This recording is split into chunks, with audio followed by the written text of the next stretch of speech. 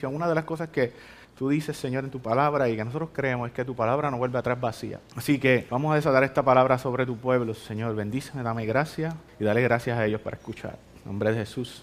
Amén. Qué increíble, ¿verdad? Ese testimonio de Edwin, ¿verdad? No increíble, sino impresionante. Qué bueno, ¿verdad?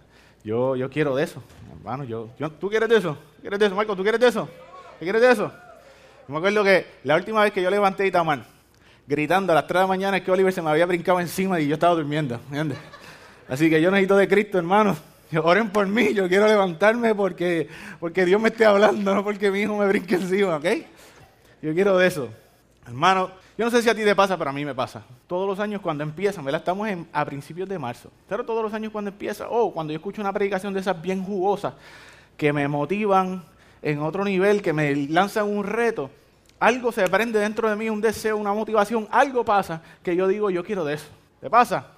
Yo quiero de eso, yo quiero cambiar, yo necesito eso porque yo voy por ahí, esa es mi meta, ¿cierto o no es cierto? Y yo tomo decisiones, yo digo, voy a empezar a hacer ejercicio, voy a comer bien, voy a pasar más tiempo con mi familia, voy a orar más, aún más, que se llame, voy a orar aún más. Y estoy bien pompeado, ¿verdad? Los primeros 3 semanas. Estoy, pero con una motivación espectacular dentro de mi vida. Y oro más, busco más, hago ejercicio. En vez de ir a la semana una vez al gimnasio, voy 3 veces a la semana. Y en vez de hacer media hora, hago 2 horas de ejercicio. Me exploto. Estoy allí y me paro frente al espejo después de hacer los 3 sets de push-up y digo, qué bien te ves, y me motivo y me digo cosas lindas de mí, ¿verdad? Y toda la cuestión. Pero, pues, eso va menguando con el tiempo. Imagínate, llega el momento que yo he dicho, ¿sabes qué? No voy a comer nada más que comida orgánica. Ya en adelante por el resto de mi vida. O sea, por el resto de mi vida yo nunca voy a tocar una dona. No voy a mirar una pizza con lujuria en mi corazón. O sea, nunca voy a hacer eso. ¿Okay? Y me preguntan y me dicen, mira, ¿y empezaste a bajar calorías? ¿Qué es eso de bajar calorías? Ahora yo soy keto, ovolacto, macrobiano, parcialmente vegano. ¿Ok? Sí. ¿Y cuándo empezaste? Pues empiezo este lunes, no, el lunes que viene. ¿Ok? Sí, porque el lunes es el día de Dios. El Dios hizo la dieta para empezarse los lunes. ¿Y por qué empieza ese lunes? Pues mira, lo que pasa es que yo no puedo decir adiós a Cheesecake Factory sí porque sí por el resto de mi vida, ¿entiendes? Yo tengo que ir a Pierre Chan. Red Lobster y yo tenemos una situación complicada, ¿okay? Así que yo tengo que ir a esos lugares antes de yo despedirme, y entre medio de esto yo tengo que hacer una pausa porque yo voy a ir a IHOP, porque papi y mami cumplen años y yo los voy a llevar a IHOP y ahí yo me voy a explotar, ¿verdad? Y cuando venimos a ver, estamos tan lejos y tan lejos de la playa que no vemos ni la orilla, ¿verdad? ¿A usted le pasa esto? A mí me pasa todo el tiempo. Me acuerdo que voy al gimnasio cuando voy por el tercer taco viendo Netflix, ¿ok? Eso me pasa todo el tiempo. ¿Tú sabes por qué? Y escucha esto, ponlo en tu corazón, grábalo, escríbelo, como tú quieras. Nuestros buenos deseos no bastan para motivarnos a hacer cambios a largo plazo en nuestra vida. Escucha eso. Nuestros buenos deseos no bastan para motivarnos por la vida entera para hacer cambios a largo plazo en nuestra vida. Y yo me di cuenta de esto cuando hace un tiempo atrás yo tenía las mañanas libres y todas las mañanas, casi todas las mañanas, yo lo que hacía es que me levantaba bien temprano en la mañana y corría 3-4 millas. Yo no soy corredor, pero fíjate, en lo que tenía la oportunidad de correr, pues corría 3-4 millas por la mañana. Y eso es lo que hacía. Y uno de esos días que yo llegué a la casa, ese día había corrido 4 millas o 5 millas. Estaba quedando un pastor en casa de Edwin y de Maye. Y el pastor me dijo, chico, Chris, pastor, un tipo espectacular, un ejemplo. Yo necesito, Chris, que tú me des a mí una razón que me motive por el resto de mi vida a hacer ejercicio. Me dijo eso, Chris, yo necesito que tú me des a mí una razón que me motive el resto de mi vida para hacer ejercicio. Y yo dije, rayos. Yo soy un experto en el cuerpo. Yo podía darles mis razones por las cuales el ejercicio es bueno a corto y a largo plazo, igual como te la puedo dar del café, ¿verdad? El café viene de día a corto y a largo plazo, fíjate de eso. Yo no sabía del café que tú le puedes pagar a la gente con eso. Yo no recomiendo esto con el carpintero ni el que le va a hacer los gabinetes, pero yo le pagué a Jonathan un café y me arregló el batimóvil de Oliver y funcionó. Fíjate, el punto es que yo me quedé pasmado y yo dije, a rayo, ¿qué te voy a decir? ¿Qué razón te voy a dar yo a ti que te motive por el resto de tu vida a hacer un cambio que te beneficie a ti. No hay razón. Le tiré 2 o 3 fun facts, como que, pues mira, al hacer ejercicio, hace que los telómeros no se recorten tan rápido, por lo tanto, fíjate, por ahí para abajo. Pero yo no encontré una razón para darle que lo motivara a él por el resto de su vida a hacer ejercicio. Para nada. Para nada. Y eso fue como hace 7, 8 años atrás. Te voy a dejar con eso ahí porque te voy a explicar algo. En el 2001, hubo unos científicos en Gran Bretaña. Cogieron a aproximadamente 241 personas y dijeron, vamos a mejorar los hábitos de hacer ejercicio en usted. Yo no voy a hablar de ejercicio, gente. Lo que pasa es que es algo que nosotros comúnmente hacemos, ¿verdad? Y es un hábito que nos dificulta, pero voy a hablar de muchas otras cosas. Vamos a mejorar los hábitos de hacer ejercicio de ustedes, de los 241 personas, en 2 semanas. ¿Ok? Así ellos lo hicieron de esta manera. Vamos a dividir estas 241 personas en 3 grupos. El primer grupo siempre se llama el grupo control. Siempre, cualquier experimento es grupo control, ¿verdad? Ese grupo lo único que le dijeron es, ok, en estas 2 semanas ustedes van a ir al gimnasio y lo único que necesitamos es que apunten cuántas veces fueron al gimnasio en este papel. ¿Okay? En el segundo grupo cogieron la misma cantidad de personas y le dijeron, ok, apunten en este papel cuántas veces van al gimnasio esta semana, ¿verdad? Pero también te voy a dar este material para que tú, de motivación, un material de una lectura enriquecedora, y te voy a dar una charla de cómo el ejercicio disminuye los riesgos de enfermedades cardiovasculares y puede regular la presión arterial. El tercer grupo hicieron exactamente lo mismo. Me vas a apuntar aquí las veces que vayas al gimnasio la semana, toma el material, toma el papel, te doy la charla, pero antes de que tú te vayas de aquí, antes de que ustedes se vayan de aquí, ustedes me tienen que decir qué día van a ir, cuándo van a ir, con quién van a ir, qué ruta van a coger y cuánto tiempo van a estar en el gimnasio. Bien interesante, cuando terminaron las 2 semanas, en el primer grupo, que solamente había que escribir, los 38% de esas personas de ese grupo fueron una vez a la semana al gimnasio. 38%. En el segundo grupo, que se le dio la motivación, se le dio la charla, se le dio el conocimiento, se le motivó hasta más no poder, 38% fue al gimnasio solamente una semana. Sabes que en nosotros tener motivación para hacer algo y el tener conocimiento de que tenemos que hacer algo no implica que nosotros lo vamos a hacer. Pero eso para otro día, ¿verdad? Pero el tercer grupo, el que se le dijo, no te vas de aquí hasta que no me digas cuándo, qué, cómo y con quién lo vas a hacer, el 91% de ese grupo fue 2 veces a la semana al gimnasio. Más del doble. Esto, en lo que es en el área de crear hábitos, se llama intención de implementación. ¿Okay? ¿Qué es esto? Esto es trazar una meta para lo que son tus sueños y tus convicciones. No se queda en un deseo solamente, sino que yo necesito formar un hábito estableciendo un plan de cómo lo voy a hacer. ¿Me estoy logrando explicar? ¿Voy muy rápido o voy bien? Ok. ¿Por qué? Porque mis convicciones deben de mí, ¿verdad? De que yo sé que algo que yo tengo que hacer, que algo que es bueno para mí, debe derivar hábitos. Pero eso es debe. Yo tengo que implementar cómo se va a hacer eso. Un ejemplo. Esta semana yo estaba hablando con Itamar. Itamar me estaba dando un testimonio de unas cosas que ella estaba haciendo en su vida y a mí me volaron la mente. Wow, esta mujer me pasa el rolo todos los días. El punto es que ella me dice, mira, ¿tú sabes qué? Yo quiero ser mejor leyendo la Biblia. Si quiero ser mejor leyendo la Biblia, yo quiero ser más disciplinada con esto. Y yo estoy haciendo unos planes de lectura y estaba dándome cuenta de que no estaba terminando los planes de lectura. Y me dice, ok, lo que estoy haciendo es lo siguiente. Yo tengo ya un muscle memory de entrada a Facebook y a Instagram. ¿Sabes? Ya Facebook e Instagram, como que levantas el teléfono y se abren solos casi, ¿verdad?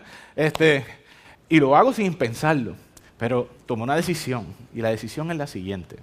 Yo no voy a ver Facebook e Instagram durante el día hasta que yo no termine mi plan de lectura de ese día.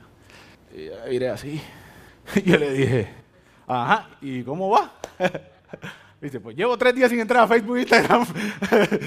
Pero estoy casi terminando los planes y ya me estoy acostumbrando a entrar a Facebook, no entrar a Facebook e Instagram antes de terminar el plan. Y yo dije, pues yo voy a hacer lo mismo. Yo no entro a Instagram ni loco. Yo pienso que eso es de nena. Pero el punto es que Yo sí entro a Facebook y me gustan los videos de YouTube. En YouTube hay de todo. Cómo hacer una mesa de cristal. Y yo no sé ni cómo literalmente lijar. Pero yo lo veo, ¿entiendes? La última vez terminé viendo un video de cómo hacer las uñas acrílicas. ¿Entiendes? Es como que... Y estoy en el baño y digo... ¿Qué rayos yo viendo esto? ¿Entiendes? La realidad es que hay muchas cosas que son útiles y otras que son bien inútiles. Okay. El punto es que a mí me gusta ver YouTube y hacer cosas, ¿verdad? Cómo hacer cosas, cómo hacer mantecado, cómo hacer cosas que nunca voy a hacer en mi vida. Pero el punto es que yo dije, antes de acostarme, yo voy a leer la Biblia aún más. Y los primeros días, muchachos. Y yo decía, yo estoy en YouTube. Yo terminé el plan que Itamar me añadió adicional por tercera ocasión. No, déjame ir para allá.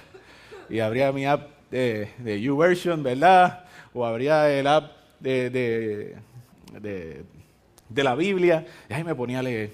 ¿Sabes que al final, en estos días, ya yo voy directito a hacer el plan? Y si me sobra tiempo, pues yo voy entonces y veo un videito. Dios permite que no sea de hacer uñas acrílicas, ¿verdad? Pero tú sabes que da trabajo, eso da trabajo, es bien fuerte. Crear un hábito es más fuerte que encontrar una motivación o un deseo, ¿verdad? Muchas veces nosotros venimos a la iglesia, y por eso quiero hablar de esto, para buscar motivación constante, cómo ser mejores, cómo crecer espiritual. Eso es bueno inicialmente, pero nosotros lo que necesitamos es crear hábitos. Un hábito, no buscar una motivación, porque vendrá un día que el predicador no hable bien como a ti te guste, o que no tenga la palabra que tú entiendas que viene del Señor. Y ese día tú no vas a encontrar motivación para ser mejor. ¿Ok? Cuando nosotros nos convertimos en personas de hábitos, dejaremos de necesitar una motivación constante para hacer lo que nos toca hacer. ¿Me logro explicar? Cuando nosotros nos convertimos en personas de hábito, vamos a dejar de necesitar una motivación constante para hacer lo que nos toca hacer y lo que nos beneficia en nuestra vida. La gente que necesita motivación constantemente termina haciendo exactamente lo que quería dejar de hacer. ¿Cierto o no es cierto? Oye, ¿no te he visto en la célula recientemente? Ya no te veo en la marginal a las 5 de la tarde caminando la millita. Chicos, es que ya yo no estoy desmotivado. Ya no tengo una motivación para seguir adelante. La gente que necesita motivación a la larga se quitan. Necesitamos. Lo digo esto con mucho estrés porque esto es lo que yo estoy viviendo. Necesitamos crear hábitos de acuerdo a nuestras convicciones. Necesitamos crear hábitos de acuerdo a nuestras convicciones. Sin duda alguna, abajo hands down, ¿verdad? Uno de los mejores jugadores de baloncesto de nuestra época. Ya hablé de Michael Jordan, ¿verdad? Voy a dejar LeBron para un momento en que tenga un mal ejemplo. Pero voy a hablarle de Kobe Bryant, ¿verdad? Kobe Bryant, el hombre de un estilo espectacular. 88 puntos en un juego, metido, qué cosa más violenta. Una de las cosas que él hacía es que la NBA tiene 6 meses de receso, ¿verdad? La NBA, el baloncesto profesional de los Estados Unidos tiene 6 meses de receso, ¿verdad? En esos 6 meses de receso, muchos de los baloncelistas se van a pariciar, se van a vivir a otro lugar, cogen una pausa de la vida atlética por siempre. Kobe Bryant no era así. Kobe Bryant tiene una convicción de que quería ser, y por un momento lo fue, ¿verdad?, el mejor jugador de baloncesto de su tiempo. Y ¿sabe lo que él hacía? Él tenía un régimen, él no, pero los demás le llamaban el régimen 666. Así de fuerte era el régimen de ejercicio de él cuando él estaba off-season, cuando no estaba jugando baloncesto. Porque él decía, si yo quiero ser el mejor, yo tengo que entrenar. Si yo quiero jugar como ninguno, yo tengo que entrenar como ninguno. Mi vida tiene que ser como la de ninguno. Y él entrenaba al día 6 horas, estando libre. Ese macho estando libre en la casa, no tiene que hacer absolutamente nada. Y él hacía ejercicio 6 horas al día. Él le decían, yo me levanto a las 5 de la mañana todos los días. A esa hora corro 2 horas. Desayuno, juego 2 horas de baloncesto, descanso, almuerzo, levanto pesa 2 horas al día. Los 7 días a la semana por los 6 meses. De ahí es donde sale lo que algunos de nosotros conocemos como el Mamba Mentality, ¿verdad? No sé si habían escuchado esto. Mamba es una serpiente que es como una boa. Y la mentalidad es que ella no se va a quitar hasta que tenga su presa. Y él le decían el Mamba por eso, porque él estaba tan y tan enfocado en que él quería ser el mejor, que él nunca lo iba a dejar a un chance. Él nunca lo iba a dejar en un deseo. Y para mí, él se convirtió en uno de las personas de exposición de baloncesto más lindas y mejores que nosotros hemos tenido en este tiempo. Y muchas veces, mucha gente lo considera así. Muchos de la gente nueva que está entrando al NBA, que son gente con mucho prospecto, se están metiendo debajo del ala de él. Porque dice, yo quiero ser como tú. ¿Por qué? Porque la convicción de él de ser el mejor jugador de baloncesto dio dividendo por él tener hábitos. Es decir, ¿cómo tú lo logras? Yo no lo pienso. Ya eso es parte de mí. Ya eso es parte de mí. Yo me levanto a las 5 de la mañana, me tomo un café y sigo para el gimnasio. Que era su casa, por cierto. Así de humilde era ese hombre, ¿verdad? Yo me levanto y tiene unos tenis que se llaman los 5 de la mañana. ¿Por qué? Porque él se levantaba todos los días a las 5 de la mañana, no importa. No importa si tuvo un problema con un hijo el día anterior, él se iba a levantar a las 5 de la mañana. No importa si pasó cualquier cosa, estuvo vomitando o lo que sea, si al otro día se siente mejor, a las 5 de la mañana ese hombre se iba a levantar a hacer su rutina. ¿Por qué? Porque era su hábito. Él tenía una convicción de que él quería ser el mejor jugador de baloncesto. Y él desarrolló hábitos por eso, no por su talento. ¿Qué hombre más talentoso ese? Él arregló su vida para tener hábitos que dieran dividendo. Nosotros, la mayoría de nuestra vida está gobernada por hábitos. Yo estoy seguro, si yo le pregunto a alguno de ustedes, ¿qué ustedes hacen antes de las 10 de la mañana? La mayoría de ustedes pueden cerrar los ojos y decirme sin ningún problema todos los pasos que hacen antes de las 10 de la mañana. Pero muchas veces llegamos al trabajo y decimos, ¿cómo yo llegué aquí? ¿Cierto o no es cierto? ¿Cómo yo guié hasta acá? ¿Por qué? Porque tú no piensas lo que ya tú habituaste. Tú lo haces porque se convierte en quien tú eres. Eso le pasaba a Kobe Bryant. Yo conozco señores de 65 años que pueden correr 4 millas y conozco otros que no pueden respirar. ¿Cuál es la diferencia? Los hábitos que formaron. ¿Okay? Uno se levantaba a las 5:30 de la mañana y corría una millita o 2. Otro se fumaba una caja de cigarrillos todos los días. Tus hábitos, mis hábitos, nos pueden hacer crecer y alcanzar lo que Dios quiere para nosotros o nos pueden tirar al otro lado de la línea. ¿Me estoy dando a entender? Sí, pero mira, empezaste a hablar de hábitos y ¿qué rayos entonces es un hábito? Sencillo, es aquello que nosotros podamos hacer repetidamente y constantemente. Vamos. En Santiago 1 dice lo siguiente, y podemos aplicarlo de manera gruesa a lo que estamos hablando. Santiago 1, versículo 2 en adelante. Hermanos míos, considérense muy dichosos cuando tengan que enfrentarse con diversas pruebas. Pues ya saben que la prueba de su fe produce constancia. Y la constancia debe llevar a feliz término la obra, para que sean perfectos e íntegros sin que les falte nada. Si a alguno de ustedes les falta sabiduría, pídasela a Dios y Él se la dará. Pues da a todos generosamente sin menospreciar a nadie, pero que pida con fe sin dudar, porque quien duda es como la ola del mar agitada y llevada de un lado a otro por el viento. Quien es así, no piense que va a recibir cosa alguna del Señor. Es indeciso e inconstante en todo lo que hace. A grosso modo podemos decir de este versículo, ¿verdad? De estos versículos, que Dios bendice la consistencia y la consistencia no, ¿verdad?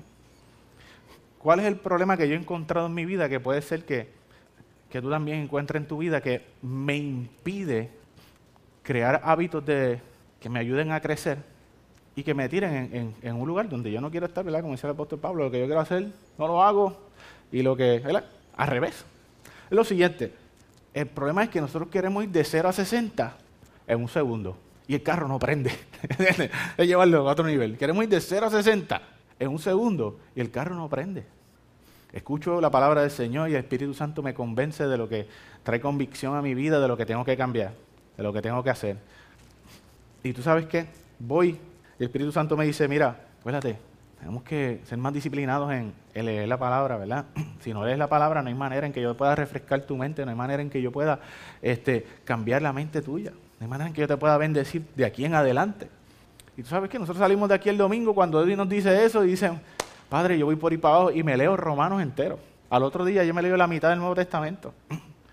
Y tú sabes qué, y eso se está dando, pero llega un momento en que de leerme un libro diario me leo 5 capítulos diarios. Después me leo 3 capítulos, un día sí, un día no. Después me leo un capítulo, después estoy leyendo los proverbios, el del día. Si hoy es 3, hoy leo el 3, ¿entiendes? ¿Eh? Y leo la mitad. Después voy por el versículo y digo, Señor, ¿tú sabes qué? Mi decisión es que voy a abrir la aplicación de la Biblia antes de dormirme. La abro y te acuestas de... Y después tú conoces mi corazón, Señor, ¿verdad? ¿No? ¿Por qué? Porque los cambios a largo plazo muchas veces es un poquito a la vez. Es mejor un poco constantemente que mucho de vez en cuando. ¿Me logro explicar? Es mejor poco constantemente que mucho de vez en cuando. ¿Por qué? Porque el efecto de poco por mucho tiempo es acumulativo en tu vida y hace cambios sobrenaturales. En Zacarías 4:10 dice lo siguiente, esta es la nueva traducción viviente: no menosprecie estos modestos o pequeños comienzos, pues el Señor se alegra cuando vea que el trabajo inicia. Te lo leo de nuevo. No menosprecie estos modestos comienzos, pues el Señor se alegra cuando vea que el trabajo se inicia. Muchas veces nosotros pensamos que entre más capítulos me leí de la Biblia, más contento está el Señor conmigo. ¿Cierto o no es cierto? Yo soy culpable.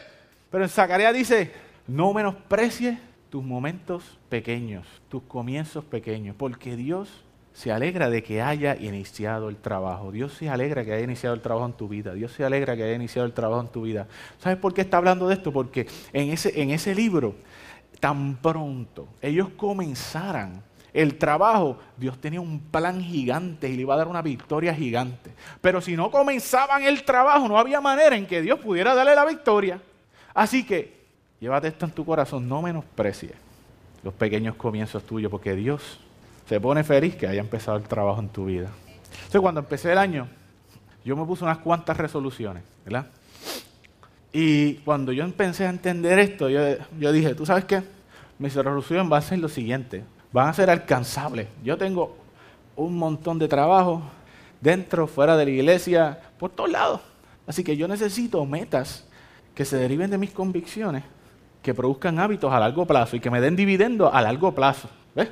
¿Qué yo voy a hacer? Todos los días, antes de irme a trabajar, en algún momento yo le voy a dar un beso a mi esposa y le voy a decir que le amo. Lo otro es, todos los días, nunca voy a dejar de leer la Biblia. No importa qué pase, no importa si trabajo 16 horas corridas, yo tengo que leer la Biblia. Lo otro que yo voy a hacer es que voy a hacer 10 push-ups al día. Suena ridículo, pero 10 push-ups crean un hábito. Y cuando yo detesto hacer push-up. Yo prefiero lavar el baño antes que hacer push-up, ¿ok? Yo prefiero pasar la podadora en el patio antes de hacer push-up. Yo prefiero ir al gimnasio, que hacer crossfit, lo que sea. Push-up, para mí eso es trabajo de esclavo, ¿entiendes? ¿No? Pero yo voy a hacer 10 push-ups al día, porque yo no tengo tiempo para ir al gimnasio. Entonces yo voy a hacer 10 push-ups al día. Porque lo que es importante para mí, tengo que empezar desde abajo. Y tengo que desarrollar un plan de cómo lo voy a hacer, porque si no desarrollo el plan, nunca lo voy a hacer. ¿Cierto o no es cierto? Y eso lo vamos a ver aquí en Efesios 4:17. Aquí está hablando de hábitos e implementación. Le voy a leer. Dice, con la autoridad del Señor digo lo siguiente, ya no vivan como los que no conocen a Dios, porque ellos están irremediablemente confundidos. Tienen la mente llena de oscuridad, vagan lejos de la vida que Dios ofrece, porque cerraron la mente y endurecieron el corazón hacia Él. Han perdido la vergüenza. Viven para los placeres sensuales y practican con gusto toda clase de impureza. Pero eso no es lo que ustedes aprendieron acerca de Cristo. Ya que han oído sobre Jesús, han conocido la verdad que procede de Él. Dice, desháganse de su vieja naturaleza pecaminosa y de su antigua manera de vivir, que está corrompida por la sensualidad y los engaños. En cambio, dejen que el Espíritu los renueve los pensamientos y las actitudes. Pónganse la naturaleza, la nueva naturaleza, creada para ser a la semejanza de Dios, quien es verdaderamente justo y santo. Así que dejen de decir mentiras, digamos siempre la verdad, a todos, porque nosotros somos miembros de un mismo cuerpo. Además, no pequen al dejar el enojo los controle. No permitan que el sol se ponga mientras sigan enojados, porque el enojo da lugar al diablo. Si eres ladrón, deja de robar. En cambio, usa tus manos en un buen trabajo digno y luego comparte generosamente con los que tienen necesidad. No empleen un lenguaje grosero ni ofensivo. Que todo lo que digan sea bueno y útil, a fin de que sus palabras resulten de estímulo para quienes los oigan. No entristezcan el Espíritu Santo de Dios con la forma en que viven. Recuerden que a Él los identificó como suyos y así les ha garantizado que serán salvos el día de la redención. Líbrense de toda amargura, furia, enojo, palabras ásperas, calumnia y toda clase de mala conducta. Por el contrario, sean amables los unos con los otros, sean de buen corazón, perdónense los unos a los otros, tal como Dios los ha perdonado a ustedes por medio de Cristo. Yo no sé si eso los motiva a ustedes, pero a mí me motiva. ¿Qué puedo ver yo aquí? Dice, desháganse de su vieja naturaleza pecaminosa y de la antigua manera de vivir que está corrompida por la sensualidad y el engaño. En cambio, dejen que el Espíritu los renueve los pensamientos y sus actitudes. Eso es lo primero que nos dice el versículo que tenemos que cambiar. Y dice, ¿cómo yo voy a hacer eso? ¿Cómo yo voy a ser diferente de como yo era antes? Te lo dice paso por paso. Vamos por ahí. Así que dejen de decir mentiras. Esto es lo primero, el primer mal hábito que tenemos que cambiar. Este es el primer ejemplo del primer mal hábito que tenemos que cambiar. Tengo que dejar de ser mentiroso. Si eras mentiroso, ya no lo seas. Ya no digas mentiras. Pero entonces, la Biblia no lo deja ahí. Dice, ¿cómo tú vas a implementar esto? ¿Cuál es el plan para que tú puedas desarrollar un buen hábito de decir la verdad? Siempre di la verdad. Si eres ladrón, si tenías un mal hábito, deja de robar. Ya está. ¿Y cómo lo vas a implementar? Pues en cambio, usa tus manos en un buen trabajo, digno. Y luego comparte generosamente a los que tienen necesidad. Esa es la implementación. ¿Tenemos problemas robando? Pues entonces, así es que brega esto. No empleen lenguaje grosero ni ofensivo. Esto es no hables malo. Que todos digan, ¿sabes? ¿Qué tengo que dejar de hacer? De hablar malo. ¿Cómo? Que todos digan lo que tú hables sea bueno y útil, a fin de que tus palabras resulten de estímulo para aquellos que te escuchen. ¿Estoy yo hablando algo? ¿Son mis palabras así? Que sean de estímulo para aquel que me escuche. ¿Estoy llegando yo ahí? Líbrese de toda amargura, furia y enojo, palabras ásperas y toda clase de mala conducta. Porque así Dios nos ha perdonado a nosotros. No es solamente el que yo quiero hacer, es cómo lo voy a hacer. Eso es súper importante. Porque si todas mis motivaciones y deseos se quedan ahí, nunca voy a crecer en el espíritu. Dice, sí, Christopher, pero eso es bien fácil. Es más fácil decirlo que hacerlo. ¿Qué tiempo tengo yo para implementar nuevos hábitos? ¿Qué tiempo tengo yo para cambiar mi vida? Todo proceso requiere un cambio. Todo proceso de un cambio de un mal hábito produce incomodidad. Sí, ¿sabes qué? Si en tu vida y en mi vida yo he decidido cambiar mis malos hábitos y no me duele, hay algo que está pasando mal. ¿Por qué? Porque estoy muy cómodo. Porque lo que yo hago habitualmente, yo no tengo que pensarlo. A la vez que yo tengo que pensar algo nuevo para yo habituarme, para yo cambiar, para yo modificar, para no conformarme a este mundo, me tiene que picar. No hay break. Así que nosotros no le damos nada a Dios que no nos cueste. Eso dijo David. Salmo 126:5 dice lo siguiente. Este es uno de mis porciones bíblicas favoritas en la Biblia entera. Dice, los que sembraron con lágrimas, con regocijo segarán. Irán andando y llorando el que lleva la preciosa semilla, mas volverá a venir con regocijo trayendo sus gavillas. ¿Tú sabes qué es lo que Dios nos está diciendo aquí? ¿Sabes qué? Da trabajo, pero funciona. Da trabajo, pero funciona. Da trabajo, pero funciona. Hace poco, inconscientemente yo decidí algo. Y es que yo dije, mira, yo no puedo leer. Yo no tengo tiempo para leer algo que a mí me guste. No puedo. Así que ahora yo decidí, ok, cada vez que me monte en el carro, yo voy a escuchar un libro. Yo no voy a escuchar música. Yo voy a escuchar libros. Eso es algo que yo decidí, es personal, ¿verdad? Y yo abrí una cuenta para que no quería decir el nombre, pero en Audible. Audible es un app de Amazon que tú pagas algo al mes y tú tienes un libro al mes para escuchar. Y yo tenía unos cuantos meses ahí acumulados. Y compré muchos libros de mi interés y que yo quería crecer. Y libros de ayuno, libros de cómo negociar, libros de cómo crecer financieramente, libros de cómo crecer espiritualmente, libros de todo, pero que a mí me gustaban. Y yo no tenía break. O sea, no había leído un libro, uno cada 2 meses, como mucho, cuando a mí me encanta. Y yo dije, cada vez que me monte en el carro, voy a escuchar el libro. Y eso hice. Eso lo empecé a mitad de enero. En lo que va de tiempo, ya yo me he leído 3 libros y he escuchado como 12 predicaciones. En media hora de aquí a allí. Y me ha sido de tanta bendición. Y ya yo creé un hábito. O sea, literalmente ya yo creé un hábito. Ya yo me monto en el carro y yo no quiero escuchar música, como que es ruido. ¿Qué es esto? No, yo quiero que alguien me hable por el camino. Yo quiero que alguien me hable por el camino.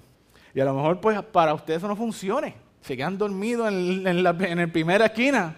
Pero que a mí me hable alguien por el camino y que yo me esté llenando de información que yo pueda utilizar y que me guste. Pues a mí eso es fascinante. Y no se me cansa los ojos también. Es increíble. En Romanos 12:2 dice, no limiten las conductas ni las costumbres, no se limiten ni a las conductas ni a las costumbres de este mundo. Más bien, dejen que Dios los transforme en personas nuevas al cambiarle la manera de pensar. ¿Cuál es la diferencia? ¿Verdad? Más o menos para ir terminando esto. ¿Cuál es la diferencia entre los que ganan y los que pierden? Entre los ganadores y los perdedores. En los que alcanzan y los que no alcanzan. Las metas. Estoy seguro que si yo le pregunto a Pachito, todos los equipos de la BCN tienen la misma meta y es ganar el campeonato. Pero hay algunos de ellos que no llegan ni a los cuartos finales, semifinales, los round robin, no llegan ni tan siquiera cerca. ¿Cuáles son los deseos? No, todos quieren ganar. Todos nosotros tenemos los mismos deseos en nuestra vida porque somos humanos. Nosotros queremos ser exitosos en todo lo que hacemos, tener las mejores familias, estar en shape, tener la mejor relación con el Señor y comer y no engordar. ¿Cierto o no es cierto? ¿Entiendes? Esos son 2 dedos de frente. ¿Entiendes? Porque algunos lo logran y otros no. Déjame decirte. Porque unos los dejan en los deseos y necesitan motivación para hacer las cosas y los otros producen hábitos por las convicciones que tienen. Eso es todo. Generalmente los perdedores, aunque sean talentosos, dejan las cosas al deseo, al chance, a la motivación. Hoy estoy motivado de ir a practicar allí en el petaca. Pero mañana no estoy motivado. ¿Qué pasa? No alcanzas la meta. Pero cuando yo soy disciplinado y yo digo, mira, esta es mi práctica. No, este es quien yo soy. Pregúntale a Stephen Curry, que es uno de los mejores jugadores ahora mismo de baloncesto, si él juega baloncesto para bajar de peso. No, él te va a decir, yo soy baloncerista. El que yo esté en shape es un producto, un byproduct de mi hábito. Y así somos nosotros. ¿Sabes? Nosotros somos cristianos, nosotros somos hijos de Dios. El crecimiento que Dios nos quiere dar, la bendición que Dios nos quiere dar, tiene que ser un byproduct de nuestros hábitos a favor de lo que Dios quiere. Por eso es que dice, busca el reino de los cielos y lo demás vendrá por añadidura. Porque cuando tú buscas el reino de los cielos, esa es tu convicción, esa es tu meta. Y el buscar la acción es la manera en que lo vas a hacer. Todo lo demás, Dios te lo va a dar cuando tú y yo hayamos desarrollado esos hábitos de buscarlo a Él. Ser consistentes en nuestra búsqueda del Señor, amarlo. Porque hay buenos hábitos y hay malos hábitos. En Hebreos 10 dice, 25, dice que muchos dejaron el hábito de congregarse. Y los está reprendiendo por eso. Como les dije, hay hábitos que nos hacen crecer, hay otros que nos van a matar. Para mí hay cosas bien importantes en mi vida. Una de las cosas más importantes en mi vida, ¿verdad? Y ahora es doble, ¿verdad? Porque está embarazada. Es mi esposa. Para mí la persona más importante de mi vida es mi esposa después del Señor. Y para mí es súper importante de la manera en que yo expreso mi amor, es que ella entienda que yo la amo, ¿verdad? Por eso para mí es importante dedicarle tiempo. Así que yo creé un hábito alrededor de eso. Yo digo, si para mí es importante dedicarle tiempo, yo tengo que crearle un hábito. ¿Y qué yo hago? Mira, un día yo decidí, yo dije, ¿sabes qué? Yo entiendo que, yo quiero que tú entiendas que tú eres importante para mí. ¿Cómo yo voy a hacer eso? No voy a gastar millones de pesos, ¿verdad? Cada vez que nos sentemos a comer juntos, como para mí es importante dedicarte tiempo, yo te voy a coger las manos y vamos a orar. Y yo le doy gracias a Dios por ti, por poder comer contigo en este día, como familia. Siempre. Llevo tiempo haciéndolo. Y no importa, yo puedo estar en Burger King, como puedo estar en un sitio donde estamos vestidos con corbata, y yo le voy a coger las manos y yo le voy a dar gracias a Dios por la oportunidad que me da comer con ella en ese momento, como familia. Ya hasta Oliver me lo pide. A veces, papá, hay que orar, ¿entiendes? Él no sabe lo que está pasando, pero yo estoy seguro que a ella nunca se le olvida que para mí es importante dedicarle tiempo. ¿Por qué? Porque mis convicciones tienen que producir hábitos que me lleven a ser mejor en lo que yo creo. Si no, estoy fallando. ¿Qué pasa si yo no le dedico tiempo a mi hijo y yo le digo que yo lo amo? Eso como que no va. ¿Qué pasa si yo no le dedico tiempo a Dios y yo le digo que yo lo amo? Entonces que Iván decía, 5 horas nada más a la semana. ¿Sabes qué? En Hebreos dice, esto Edwin me lo dio ayer, ahí al final, Hebreos 12:11 dice, en verdad, ninguna disciplina es presente para ser causa de gozo, sino de tristeza. Pero después da fruto apacible de justicia a los que han sido ejercitados en ella. Pablo dice, sé imitadores de mí como yo soy de Cristo. ¿Qué le está diciendo? Cómete lo que yo me estoy comiendo. Ponte los mismos zapatos y el mismo robe. No. Está diciendo, imita mis hábitos. ¿Entiendes? Imita quién yo soy. Yo hoy quisiera, pero no tengo, darte una razón a ti para que tú puedas hacer cambios en tu vida por el resto de tu vida, que te motiven a hacer cambios por el resto de tu vida, pero no hay. No hay una razón. Yo no te puedo dar esa razón. De la única manera en que tú y yo vamos a hacer cambios a lo largo de nuestra vida es que creemos hábitos y que los implementemos. Lamento decirte esto, no es nada espiritual, parece no espiritual, ¿verdad? Después de ese testimonio tan espectacular, pero créeme que va a ayudar en tu vida espiritual, que a mí me ha ayudado increíblemente. No hay manera en que nosotros logremos alcanzar lo que Dios tiene para nosotros si no lo hacemos a propósito. Si yo no digo, ok, ¿cómo yo voy a hacer esto? No voy a ver Instagram y Facebook hasta que yo no lea la Biblia hoy. Eso es implementar. ¿Cómo tú vas a implementar lo que Dios quiere hacer en tu vida? ¿Cómo tú vas a implementar? ¿Cómo yo voy a implementar el desarrollo espiritual en mi vida? Y esto es para todas las áreas de nuestra vida. ¿Cómo tú vas a implementar el ser mejor en tu trabajo? ¿Cómo tú vas a implementar el hacer un poco de ejercicio durante la semana? ¿Cómo tú vas a implementar el ser mejor con las finanzas? ¿Cómo tú y yo vamos a implementar en expresar nuestro amor a nuestra familia? ¿Cómo lo vamos a hacer? Tenemos que ser intencionados, hermano. No podemos dejar en el deseo y en la motivación del domingo lo que tenemos que hacer toda la semana y todo el año. No suena espiritual, pero lo es. Pequeños cambios, pequeñas disciplinas constantes en nuestra vida producen dividendos por la vida entera. Y eso es lo que yo quiero venirle a decir. Mira, hoy a lo mejor tú sales bien motivado y a lo mejor puede ser que entre medio de todo este revolú que yo he hablado aquí, algo salió en tu corazón y tocó tu vida, ¿verdad? Y a lo mejor, como tocó mi vida, tú puedes decir, yo tengo que cambiar esto, pero no lo dejes ahí. De cómo yo voy a cambiar esto. Así que el primer paso que tenemos que dar es, si tú no has conocido al Señor como tu Salvador, de ninguna manera, tú tienes que aceptarlo en tu corazón. Tú tienes que abrir tu corazón y decirle, Señor, yo quiero de ti. Yo quiero que tú vengas a mi vida y que tú cambies mi corazón. Y yo no sé si ese eres tú, pero si ese eres tú, levanta la mano donde tú estás, que queremos orar por ti ahora rapidito. Si tú nunca le has dicho al Señor, Señor, entra en mi corazón, o si se lo dijiste y ya, pues llevabas tiempo sin acercarte a Él y estás lejos de Él y quieres acercarte nuevamente, donde estés ahí, levanta tu mano un momento. ¿Te va a dar bochorno? Sí, te va a dar bochorno, porque ¿sabes qué? El que confiesa a Dios delante de los hombres, Él lo confesará. Pero el que se